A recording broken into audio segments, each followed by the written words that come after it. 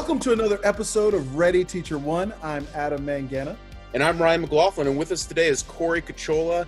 Corey, we have been so excited about this conversation all week. Adam and I met you last weekend on the Decentralized Education Twitter space, and we got to talking, and we immediately knew that not only are you a great thinker, great conversationalist, but you're also a kindred spirit who sees things in a lot of the same ways that we do.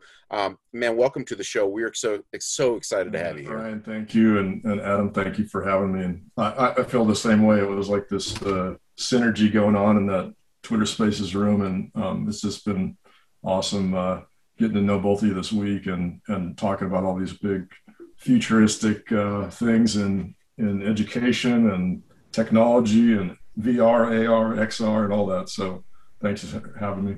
Absolutely. So, Corey, we know that you are the founder of Brand New Voices. We know that you are the principal of VOON Creative. We know that you've got a lot going on. Tell us a little bit about yourself and about your background, and just kind of give an introduction to our audience about who you are. Yeah, so I'm in digital marketing, but I come from a journalism background. So I came into marketing through journalism by way of design. Most of my career was in actually design. So web design, print design. I used to work for a newspaper advertising department. And so I would write design. And then found myself at a PR ad agency firm, and then moved to Portland, Oregon, where I'm at now. And mostly, I worked in my last full-time job was like 2003 or something. Nice. But I've been on my own freelance for most of that time from then on until recently, when I decided I want to start honing in on my niche of community banking. Because I had a lot of interest. I got into I started a tech firm with a partner about 4 years ago now. And we were a nonprofit tech firm, and we were addressing homelessness, and we wanted to create a platform for change, and address a lot of the toxicity around homelessness, and put it into a really techie, next level conversation. And that's really where I got involved with blockchain, crypto, and that was 2017. So, that's that crazy year when, ICOs were, all over the place. And it was kind of like now, except I think there was a lot less frameworks around where crypto was headed. It was just exploding, but people didn't know what was happening. So then we ended up we tried to roll in a lot of blockchain stuff into our operations, and we were going to be we had all these really forward thinking ideas, but a lot of these companies, then they didn't pan out because there was no use case for them. It just wasn't the right time for us. So then I leaned, after that kind of failed, I leaned back into community banking, and started to get into fintech and the relationship between fintechs and community banking. And so then the pandemic hits, and with my client in Tennessee, they're a banking school educator, and they we did a lot of suddenly I find myself building online community solutions, or architecture is what really it was, of how we could move physical stuff, classrooms online, and we had to pivot very quickly. So there was a lot of it was stressful, but there was a lot of innovation that occurred to me, holy crap, there's not just about the pandemic, there's something much bigger going on that I don't think is going to go away. And that's really what led me to now, when I started getting onto Clubhouse came out a year ago. I got on in December, and I started these ideas started percolating for what's Brand New Voices now, which was an idea of suddenly we were connected through voice and at scale and audio, the the convergence of what I saw as brand and voice. That's kind of where it came, brand new voices. But also like a much bigger idea of almost like social change that was happening that I saw through these technologies suddenly were like the voice technology, social audio, podcasts, they all made sense to me. Like I was like, oh my God, this is the new mix of things, like all like voice at scale and synchronous, asynchronous, mixed with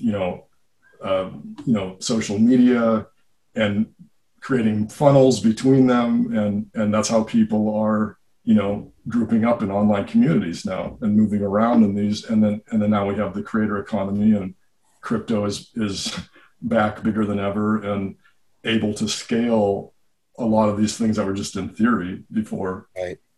So that's the really exciting part. And I think that's where we kind of left off in our conversation, like this mind-blowing like ideas of like online communities powered by crypto. And now we have, AR, VR, XR that's on the cusp. And it's just, you're starting to see like a really next generation model of business and life, society is all online and virtual reality type of situation. So absolutely. I think the three of us are all on board with seeing that future and seeing how this new technology is going to empower the creator economy. And one of the things that really strikes me is that previous generations of futurists, technologists, really were afraid that technology would lead to greater authoritarianism within society, right? And lead to greater control over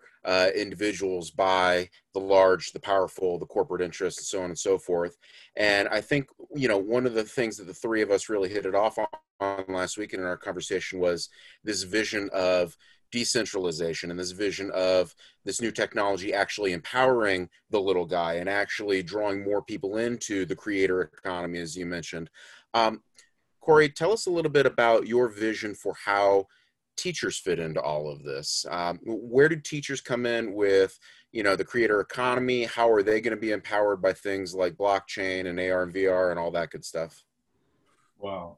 If you would have asked me that before the pandemic, I would be like, I have no idea what would the teachers, I don't know. Now, and this is because my travelings through the banking, this really, I think, just the unbelievable time in banking and financial markets and tech of the pandemic, which is, I just think it's such a black swan that there's just nothing that can compare to it. And what I was jumping on when the pandemic hit, because we needed to come up with solutions, I was kind of in a panic to find where the hell this was. Like, I didn't know what was going on, just like everyone. Like, I was in charge of marketing, coming up with like marketing plans, strategy. But, it was like, I had a coach at the time, and I said, I don't think it's even marketing anymore. Like, this is way beyond just like the plan before was like, you would approach a bank, and like you would talk about brand and and a brand architecture, and I can redo this, and that's cool, but there was no like urgency to do it. The pandemic comes, and suddenly these banks are like they're on, they're in survival mode, and that's really how I started to look at like whatever solutions come from this, it has to be from that framing of like it's a do or die. Like, it's an urgency now. So it's not really marketing. It's like protecting critical systems. So then I started getting involved in all these webinars with a lot of like really big, everyone from like big banks to small banks and executives that probably would never, ever speak, like to some of this stuff. And, it's kind of like when Wall Street, when the 08 financial crisis happened, and suddenly everyone's, including the CEOs of these major companies that would never talk on, and suddenly they're like, we don't know what the hell's going on, right? Right. You only have a split a little bit to talk about that because they're going to clamp up and get their systems in place and protect things. But I had this opportunity to get in a lot of calls and webinars and mixtures of conversations that they never would have talked to, especially someone small like me. But what I heard, this is where I'm bringing this, the radical thing that I realized that was happening was that banks and pretty much most financial tech was moving into education. They were moving away from financial products, and they were not even talking about that. They weren't talking about they weren't worried about protecting the money that was in the bank. What they were really concerned with was customer retention and of their brand, and what they could offer the customers now beyond just financial products. So what that meant was they started to realize they're done before. That means advice, education on all kinds of matters, not just banking, of how to how does my business survive in this environment? What are the trends coming up? So that's not what banks did before. They didn't get into that stuff. Now they're kind of like marketing. It's kind of like they're content marketers or something. But that's what I started to see, this pattern. And I was like, and then along with what I was doing for the banking school, and really education kept coming up again and again and again. I'm like, how could it be that can't be? There's no, how is education going to be the currency? Yeah. But we have seen, and it's been proven that education now is the currency of trade, of building a business, of feedback loops. That's what it is. It's content creation, but it's educating people on this and that, how to save, how to, that's what the fintechs did. A lot of those fintechs have exploded during the pandemic because they were putting out crazy amounts of content, which was all education, right? Wow. It's educational content is what it is. So when you say now when I think about where does the teacher come into this future, it's the teacher's number one in the future. The teacher is number one in business and in the education of the kids and getting them to understand the future of what this is and what this really means beyond just beyond you need to graduate and you need to learn XYZ. What does it mean beyond that? And that's where I think that teachers have I don't even know if they know it right now. I just think it's so massive of their responsibility is to me, it's everything. Corey, this is a really, really interesting idea. And so I'm curious, from the fintech's perspective, from the banking world's perspective, can you separate out the difference between real teaching and what has been exposed during the pandemic as essentially glorified daycare? Because I think you're right. I think all teaching is not created equal. I think that's one of the hard truths we learned. And I think the teaching that can be traded in the marketplace is different from just the keeping of children. So can you really talk about the anatomy of or the skill set and perspective of the teacher who can scale themselves and create real value in this new world order? Yeah, that's the big question, isn't it? That's the big one. It's what type of education are what are they putting out there? What are we talking about? And I think I think it's almost like the analogy again, going back to the banks, would be that you're gonna have a let's put it into a branding kind of marketing context, that you have a bank that is putting out all kinds of content and it's pretty valuable, but it's not transformative, meaning the customer is not really gaining that much knowledge beyond their understanding of some money matters, basic money matters or whatever, like basic savings. So they're putting out all this stuff and it's helpful. So I see like that's the parallel. Like, so there are going to be a lot of teachers that are going to be doing this stuff. They're putting out the baseline survival stuff, and that's necessary. But I think if you want to talk about like the real innovators, the ones that really get where this is headed and where to give kids and other teachers and other people in the education space to be leaders in their content and their education.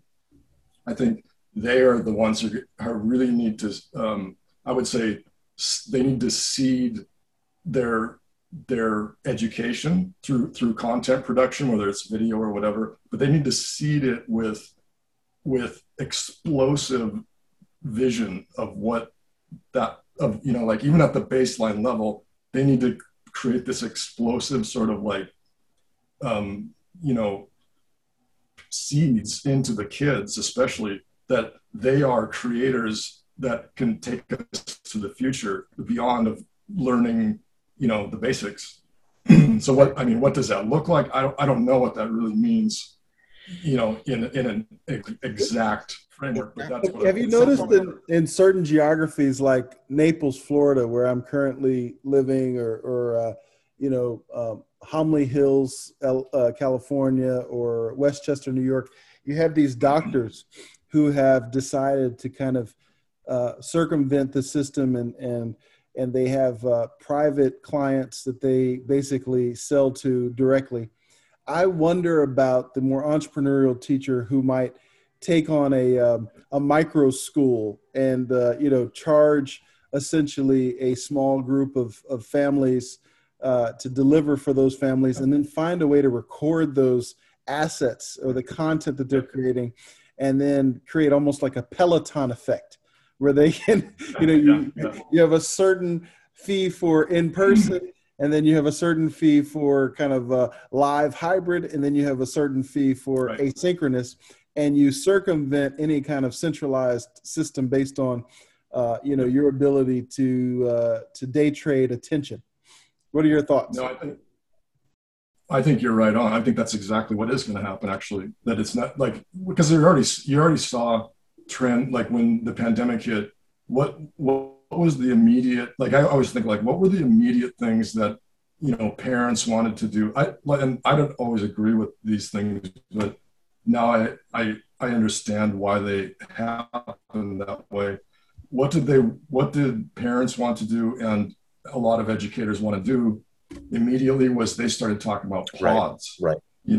Basically small communities. That didn't make sense to me until recently, when I started to really dig into the creator economy and look at the structure of how it's structured and the decentralization.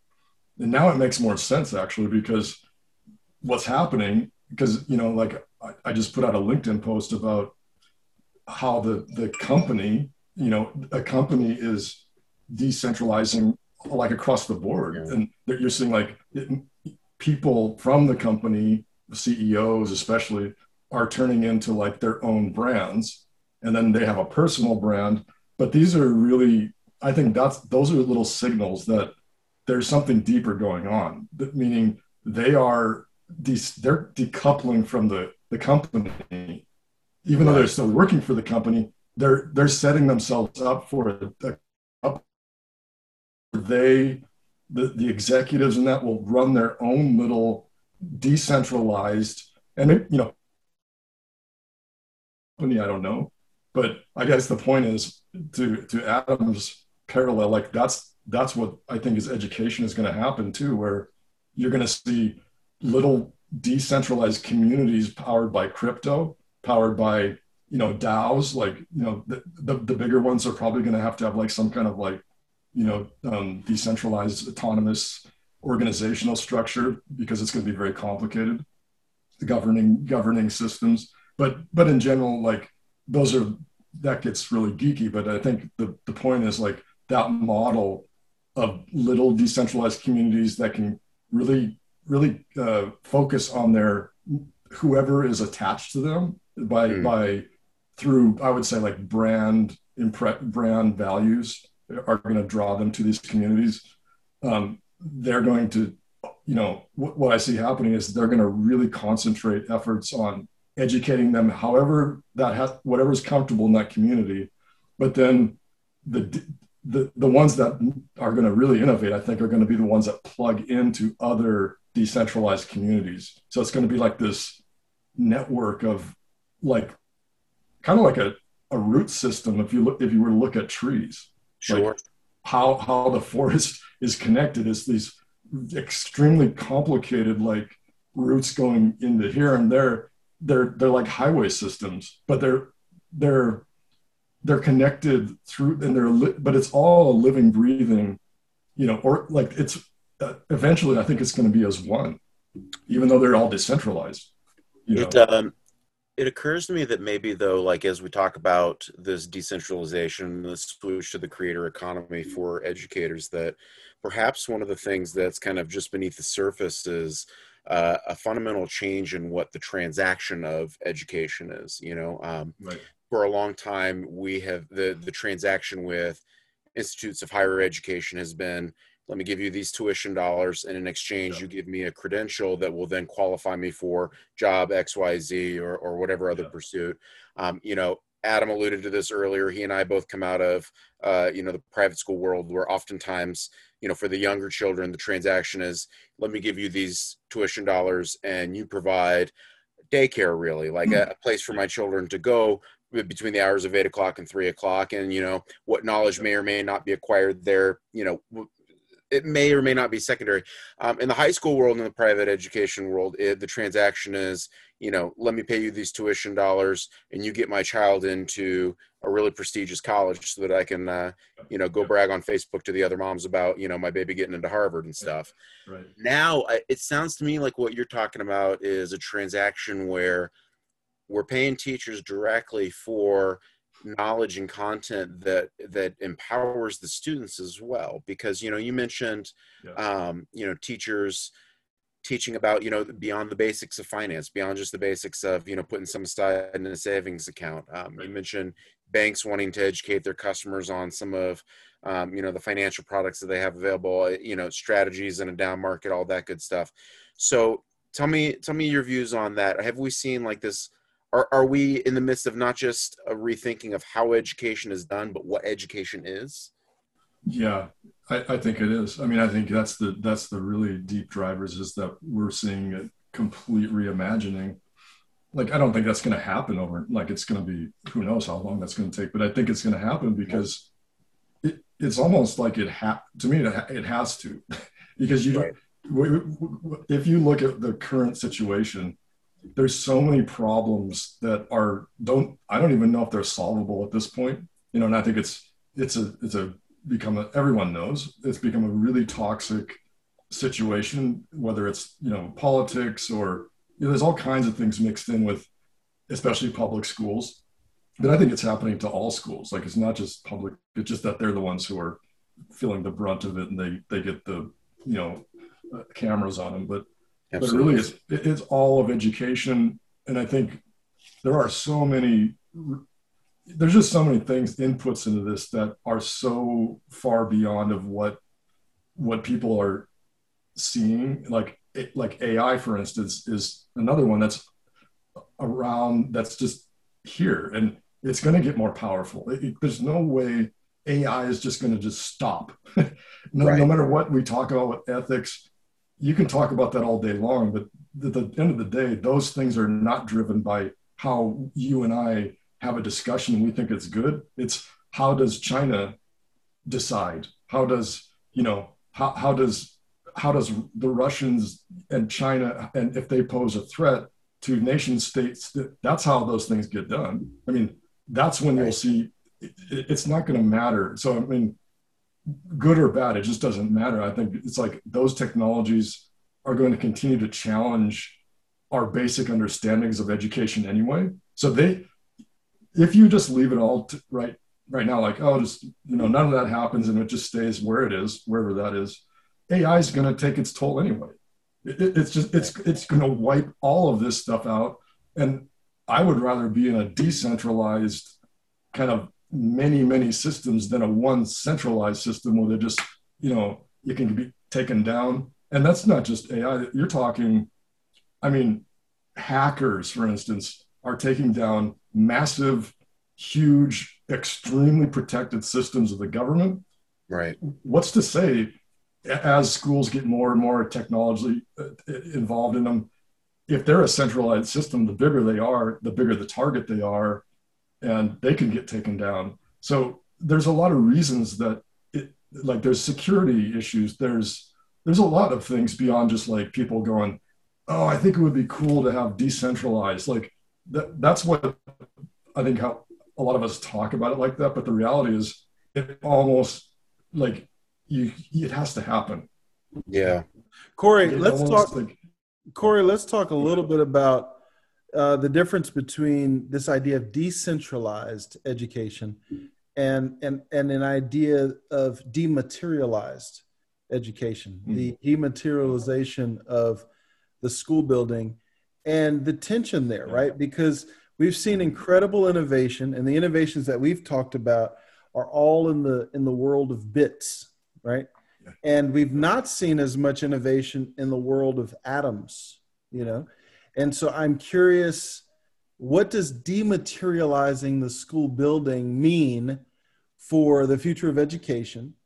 And what do we have to look forward to in kind of a contrarian way? What do we have to look forward to around the innovation in the world of atoms and where this leads in the physical world? Wow. That is that's a big one. So where does it leave the physical, the school itself, the bricks and mortar? Is that kind of the framing of? That's exactly right. So we see these innovations happening in the world of bits.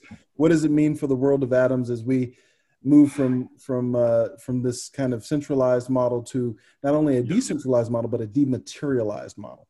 I mean, I think there's a good template for that. And the battle is being waged also with, like, again, I'll go back to banking, because the conversations that I talk about with my client, he's the programming director at the school.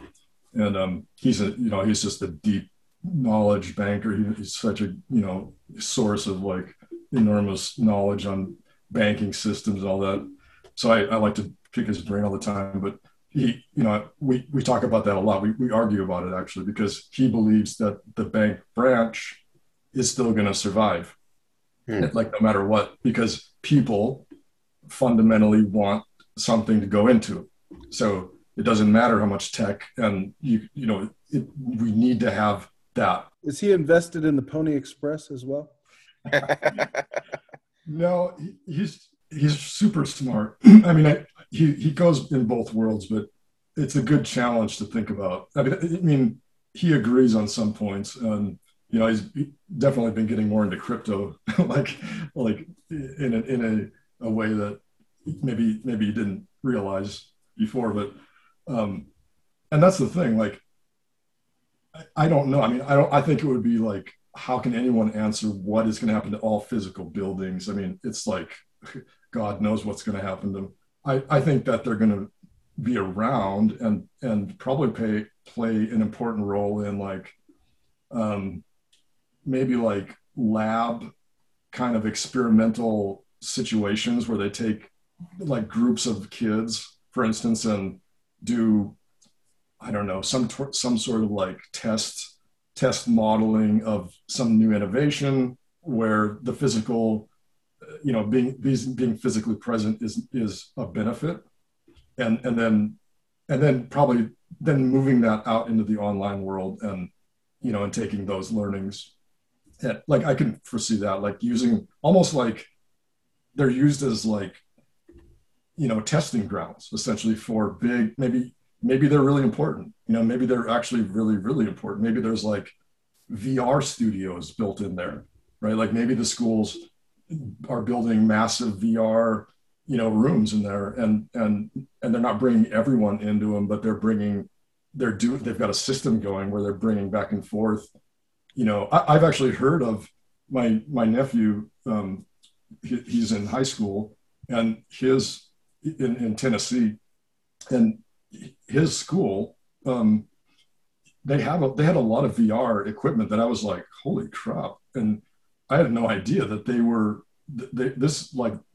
that school had tons of really interesting. That was a couple of years ago, and they were talking. He was like, yeah, we had it's this cool room, and we have the glove, and it's not like so sophisticated yet, but they're experimenting. They've got the suits. They're starting to get, and these are normal high schools. These are not like futuristic sci-fi stuff. So I think you already saw that pre-pandemic. So to me, it's going to accelerate the trend of that happening, where the schools, I think, like I can't imagine the schools are going to be packed again. I don't think that's coming back. I wonder, thinking through this idea of decentralization versus dematerialization, one of the interesting things that we've seen trend-wise is, yes, the upward rise of, remote learning, the upward rise of VR, AR, and XR. The three of us are all super excited about that. Another interesting trend that I've kind of watched in the education space is the rise of things like the forest school, and, parents who just want their children to be outside, getting dirty, getting muddy, amongst the trees and the leaves and all that good stuff. The rise of place-based education, where, children are interested in. I see this in my own little people too. I've got a 10-year-old, an 8-year-old, and a 6-year-old, and the rise of interest in, what sort of local flora and fauna, can we identify, the aiding of that process with apps like the Audubon Society's app helps my children identify birds and stuff like that. The iNaturalist is kind of like the, to take a picture of a species and it'll help you identify it. Are these, do you think, two divergent forces that are pushing against each other, or will these ultimately, do you think, serve the same purpose of decentralization, where maybe these little pods are hopping into a VR headset for the delivery of more abstract content, and then kids are out in the woods more than they have been when the three of us were growing up? Yeah, I think that's an amazing example, like what you just described. All that's like, I think that's going to happen. It does happen. I mean, my daughter went to a preschool where they did that. Like it was really cool. Like it was like they didn't have a set curriculum every day. It was just more like a framework that they would work with. So like if a kid, they would bring the kids out into they had a little natural area, and if there was like some kind of a caterpillar that one kid found, they would create a program around that, real time, with the framework that they use. And I thought it was really cool. Like that's the first time that was 9 years ago or whatever, but I think that's an example of what we're going to see a lot more of that on big scale, where there's like, because you can't, I think it's being proven again and again, you can't push people into standardized things anymore. No one wants to be standardized, right? Because the school, and it makes sense if you look at the history, like what was the school for? What was the original intent of the school? It was to serve, a post-industrial revolution system, which has to have standards. You have to have very certain things work a certain way, like the military. Everybody's got to sit in nice, neat rows. Yeah, absolutely. That was necessary for that economy at that time, right? So it did make sense. But now we are in a completely different, we've been out of that economy, but now the pandemic has crushed that. Corey, I think you're making a really interesting point, because the innovations of Francis Parker and Dewey, this kind of maximizing of utility, was all about scale, right? It was, there was there's been school for 5,000 years, right? There's been education for 5,000 years. It wasn't really until America built on top of the Prussian model that it became standardized, right? And so there is a movement afoot to go back to this kind of life of the mind, reading the great books, Right. going back to this kind of classical model, and people are framing that as it's kind of future proof, right? To wrestle with the greatest minds in the East and the West that have ever existed. That's the best way to educate children going forward. And it's interesting because there's some political complexities with fully embracing Western civilization. And, and from the perspective of being sons and daughters of the West, we may be at risk of discounting what the East has to offer. But I'm curious, what is your take on, what is the contrarian play in education now? Is it to raise our children to be plumbers and juxtapose Catullus and Horace, while everyone else is going to university and everyone else is spending time trying to be a blockchain engineer? I'm getting my child out and sweating underneath the house. Is that the move? Yeah. Double down on HVAC and plumbing. Where do the vocations come into play, and where do the classics come into play? And that's a good point, because there is that, these debates going on, what about those vocations? Not everyone wants to be in tech, and that's true. So you shouldn't, because I'm of the belief that almost everything, there's these diversity in thought is what creates innovation. And that always, to me, it always comes from somewhere unexpected, because that's what I think is the spark of innovation. Corey, it seems to me that if you are an able-bodied person, and obviously there are people who are not, but if you're able-bodied, the fastest way to financial security from 16 years old is a trade. I'm wondering if you agree. The fastest, easiest, most accessible way to financial security is trade. So I grew up in a small town in Montana, and that's, a lot of those guys is very blue collar. And, when I graduated, I had dreams of I'm going to go to college and become a journalist. And, I get into college, and, the journalists, this was way back when, they were making, $15,000 a year. That's what all my work was. And I knew kids that right from senior year went into and started their own business and become an electrician or something. And they were making, there was guys making 50, 60,000. That was 20 years ago. They were rich. So yeah, there's definitely that's still true. And I think you still see they can leapfrog, in terms of they can do very well, I think. So yeah, absolutely. You're going to see, I think, communities of people who are hardcore believers in that concept. And that's cool. I think that's what's awesome about the decentralization is you can have both. You can have all of it. You can have little communities that do service those, and then other communities that are these, blockchain crazy tech guys. Now, the power to me is when they start talking, they start connecting into blockchain plumbers. Buy the domain name right now. Blockchain plumbers. Mario and Luigi on the nodes. Wow. Well, it seems to me that, the really powerful thing, that we kind of keep dancing around is that regardless of whether what's right for your child is kind of that more Dewey, Montessori, Francis Parker sort of progressive education, or, Adam brings up the classics and the vocational education. Regardless of what's right for your child, what the advances in tech are going to empower us to do is to offer our children the very best in that particular brand of education, right? We had regardless of geography. That's the powerful point, right? Regardless of geography, that's absolutely right.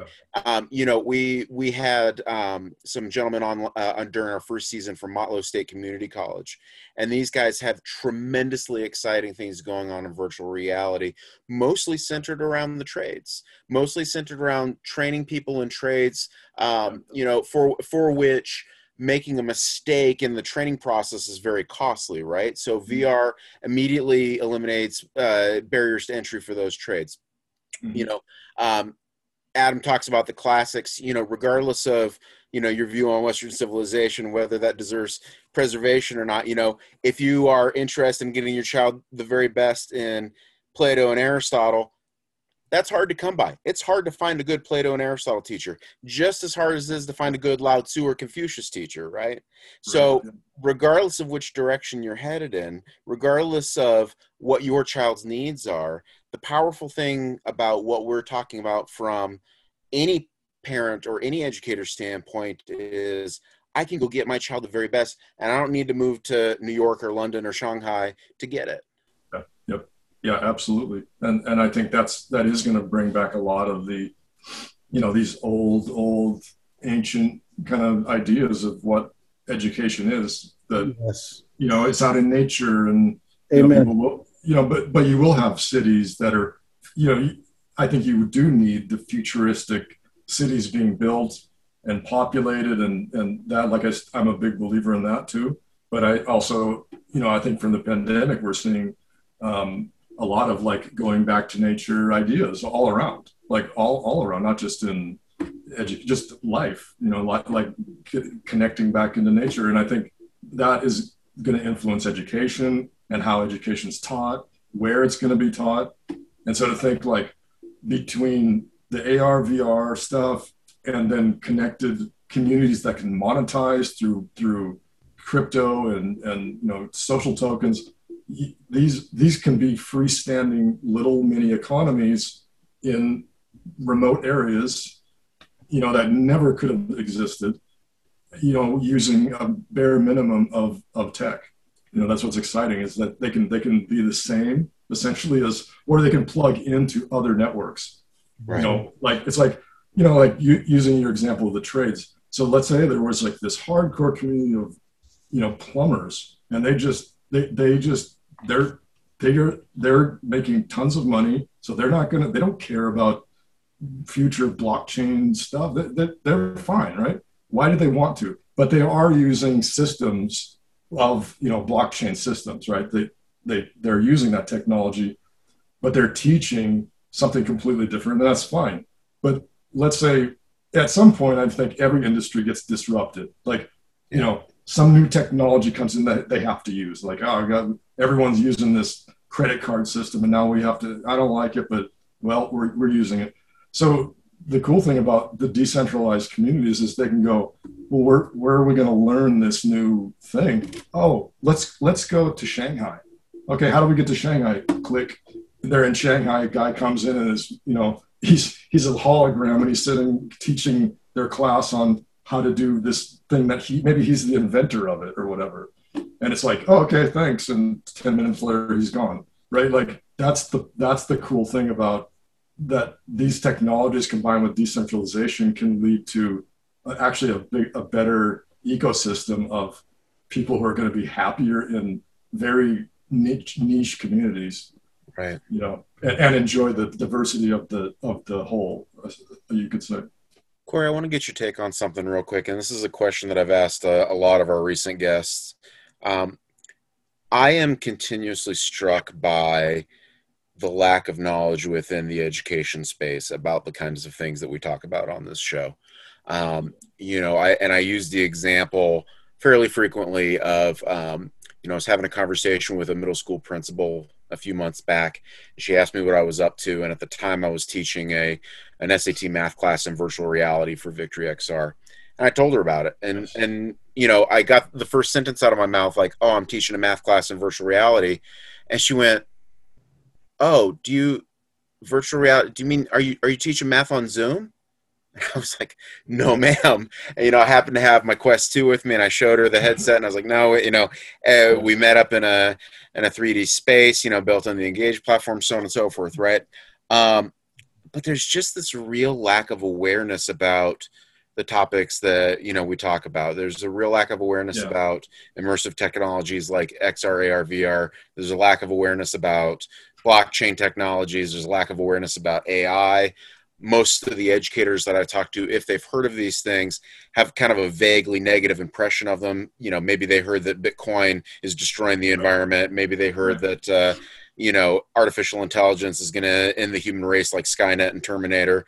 How do we combat this? What are the roots behind this lack of awareness? How do we combat it? And how do we help educators to see that far from a dystopian future, that what we're actually building is going to empower them.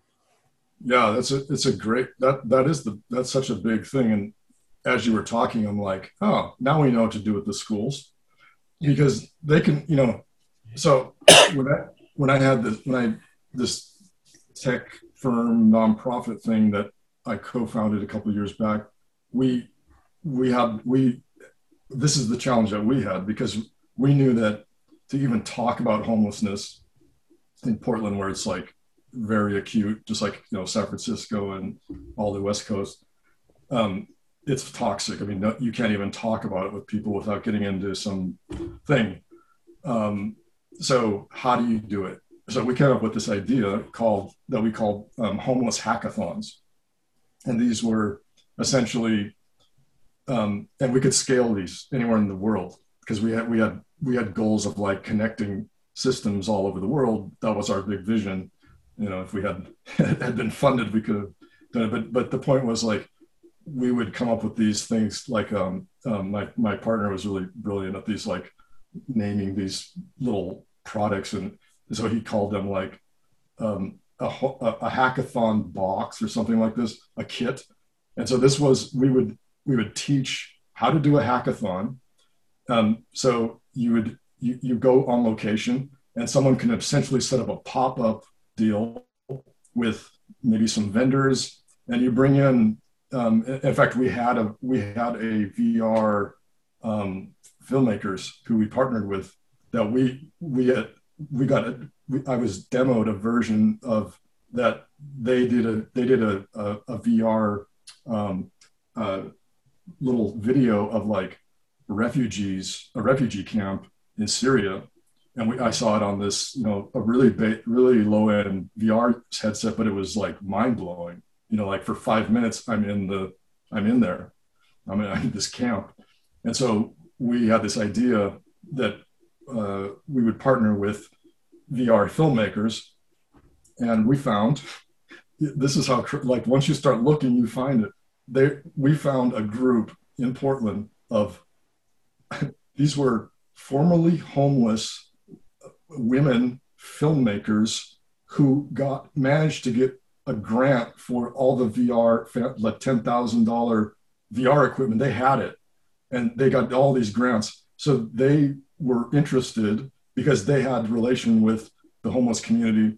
So I think that's an example of, like, once you start to align like brand values and what your mission is, you can find this stuff. Like, who would ever think that was even out there?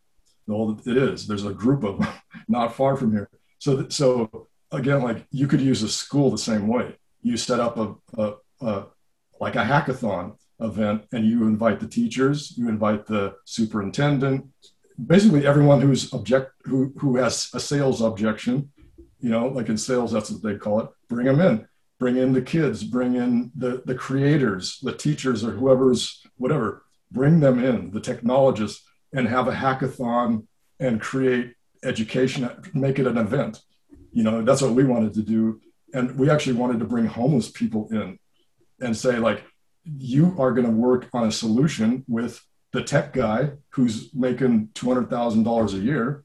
You're going to sit down, and they're going to be able to talk to you, so that then when they build out an MVP, they've got real knowledge. So I mean, there's a lot of logistics that have to happen, but the point is, there's a pathway right there, I think, and use the schools to do it. Corey, this is the part of the show where we kind of talk about something that has nothing to do with what we've been talking about. And Ryan usually leads us off. This is the Furious Five. So we're going to jump right in. And Ryan. So as Adam mentioned, the Furious Five is going to be 5 questions that don't have anything to do with what we've been talking about tonight for the most part. But they are just kind of fun, get to know you questions. We encourage short, rapid fire, 1 or 2 sentence answers. Whatever comes to the top of your mind initially is the correct answer here. So without any further ado, the first question of the Furious Five, Corey, is what's the best TV show or movie you've watched recently? The Breakfast Club.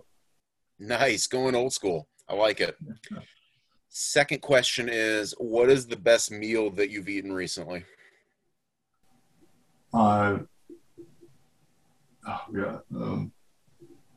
a burrito. not really. Can't go wrong there, man. Can't go wrong there. Can't go wrong there. The third question is, who is a thought leader that our listeners should stop what they're doing right now and either go follow on social media or purchase a book from or watch a TED Talk by? Who's a thought leader that all of our listeners need to know about? Whew. Boy, that's a big one. A thought leader. I'll say James Clear, because I'm reading his book right now. Excellent. What's the book called? Atomic Habits. Atomic Habits. I like it. Yeah. I like it. Question 4. What's the best book that you've ever read? Oh God! Well, this is a pretty damn good book. Nice. This is pretty. I mean, that's just at the top of my head, and it's a great book. Yeah, that's it. Excellent. The last question of the Furious Five is really Adam's question. So at this point in the show, I always turn the mic back over to him. All right. Corey, what do you know to be true about the future of capital allocation and blockchain that your friends in the banking world would disagree with you on? I mean, I think pretty simply that fiat's going to go away. Wow. Yeah. So you think bankers disagree with you on this? Oh no. Yeah. For the most, yeah. Oh yeah. They think fiat is here to stay. Yeah, they're not. You wouldn't find. Yeah, you would be hard pressed to find a banker saying like that's going to happen. That crazy notion is going to happen. That fiat's just going to be disappearing one day. Wow, I didn't realize how out of mainstream my own worldview was. Yes, you did, Adam. Yes, you guys are pretty far out there. I have to say. I love it. You're talking to a guy, an Adam, that calls himself the contrarian. Like he knows how far out of the mainstream he is. Let me add, okay, but let's play with that just a little bit because I think our listeners would be curious. Are you saying that you imagine a world where the dollar is gone or the paper green triangle rectangle is gone? And do you imagine that the dollar will just be a some kind of stable coin block on the blockchain? For a while. I mean, I think there has to be a time period when it transitions, and I don't know how long that will be. Could be decades, but eventually it will just be gone. There's no reason for it. Like not just the U.S. dollar, but any, because like I'll take the Wachovia twins, what they said like years back about Bitcoin, and it just like I always use this example because it's so clear. They're like, how the hell are robots, AIs how are they gonna talk to each other, exchange currency, and open accounts with a dollar? They're going to reach in their pocket and give each other $1, or they're going to sign papers. No, it can't work. Like it has to. So if you believe in automation, you believe that there's no more money. It can't work. I feel like that is deserving of its own episode right there. We're going to have you back on soon, Corey. Next time. Dude, thank you so much. It has been just a tremendous pleasure talking to you again this weekend. And where can our listeners find you on social media? If you just go to brandnewvoices.com to my website, which is just a landing page, but it has all my, it's being built out, but there's all my social media jump offs there. So, fantastic. Yep. Corey Cacciola, the man, the myth, the legend, as Adam likes to say. We're so appreciative of your time. We enjoy talking to you so much, my friend. We'll look forward to doing it again soon. Oh, it was an honor to be on your show, guys. Thanks so much. Cheers. Absolutely. Right. Take care, guys. Bye-bye.